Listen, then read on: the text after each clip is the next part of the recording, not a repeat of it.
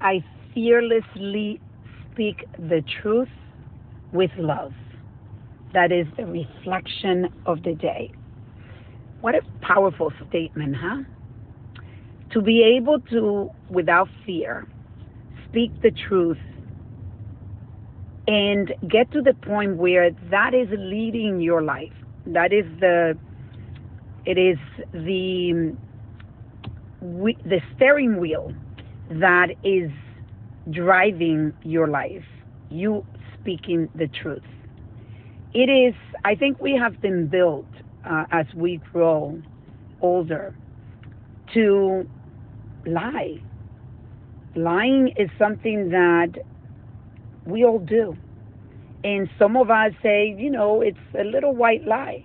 But the white lies lead to big lies. And there are so many people out there, and I can relate because we all do this. Why do we lie? We lie because we are afraid to be judged. We are afraid of what people are, not going to do for us if we tell the truth. We lie because we have learned to lie, and we start believing our own lies. We start believing the truth that we have said is the truth, but it's not. And when you're living in an authentic world where you're missing out that truth, you create chains that unite the anxiety, depression, darkness, pain, sadness, and you start having feelings of resentment, anger. You start judging yourself. You love yourself less. You don't respect yourself because ultimately, when you're lying. We can hide when we lie to us, to ourselves. We understand it.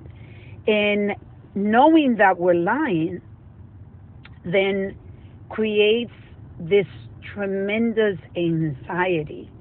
Keeping up with the lies by itself is a major anxiety. I don't care how good you are. When you are a chronic liar, you're going to make mistakes, and people are going to recognize that you're not someone that they can trust.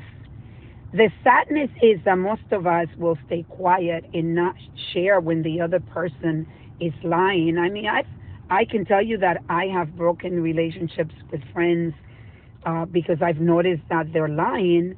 And I would say, look, I cannot really be your friend because I don't know what to trust of what you're saying. Because months ago you said this, and now you say something different, and it doesn't add up. I had a friend that was a chronic liar. And this person, when I would sit around having dinner with other people that didn't know us, this person, according to her, she did everything. She was a master at everything. And I decided to break that relationship because when you're with someone as a friend, when people are in your life, you got to trust those people.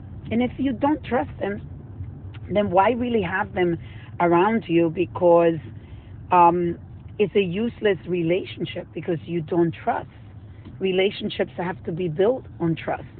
So what happens with people that lie and lie over and over again is that ultimately they end up by themselves. They end up disconnecting from most of their friendships, from their loved ones. People don't want to hang out with them.